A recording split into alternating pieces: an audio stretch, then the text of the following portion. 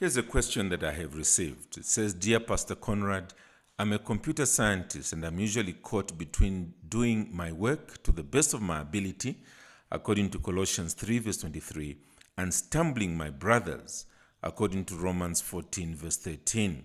I've been taught and find it to be true that for software applications to achieve their intended purpose, I have to design them in such a way as to draw the user. The applications should glue the user to the gadget for as long as they are awake. It should be all they think of.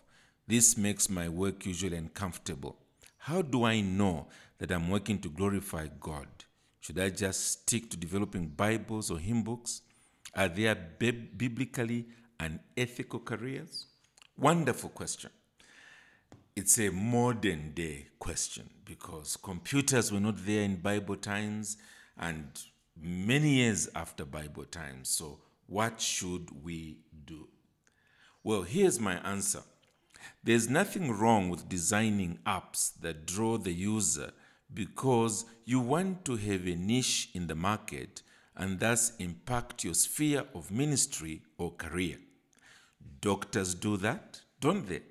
They put up a very good medical practice so that you can indeed, together with many others, go to them for service. Lawyers do the same, engineers do the same.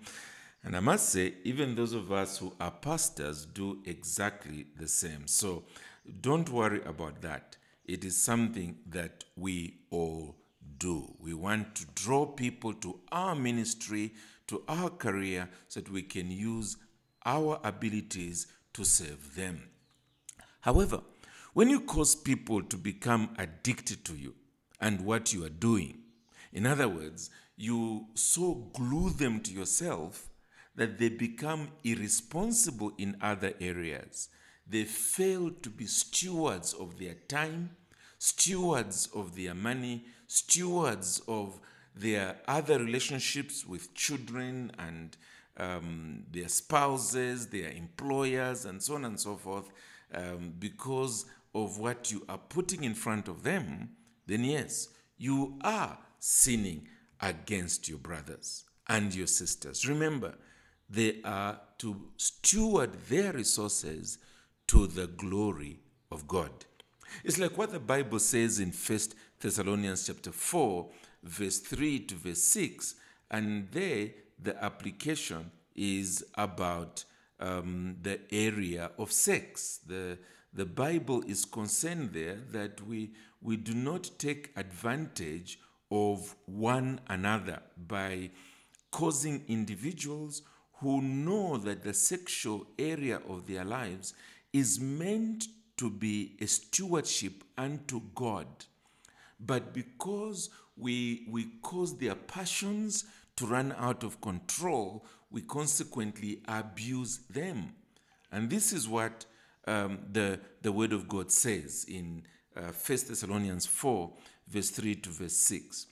For this is the will of God, your sanctification, that you abstain from sexual immorality, that each of you, listen to this, know how to control your own body in holiness and honor. And that's the area where we must never cause people to go out of control.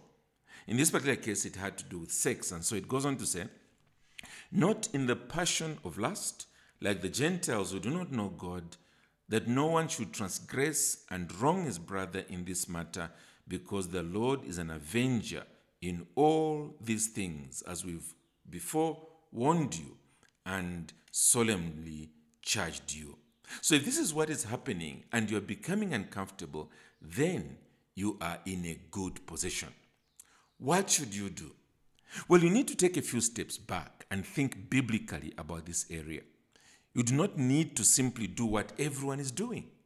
You gain the skills while working for others, but soon branch off with other believers to develop what you know will be useful holistically in the cultural mandate. That is, that they may learn to use computers to subdue the earth for the good of mankind and for the glory of God. This is not just Bible software. It can be any other areas, but you want to help people to fulfill their God-given mandate and responsibility in subduing the earth. And your gifts and abilities should be a means to that end. Do it with other believers.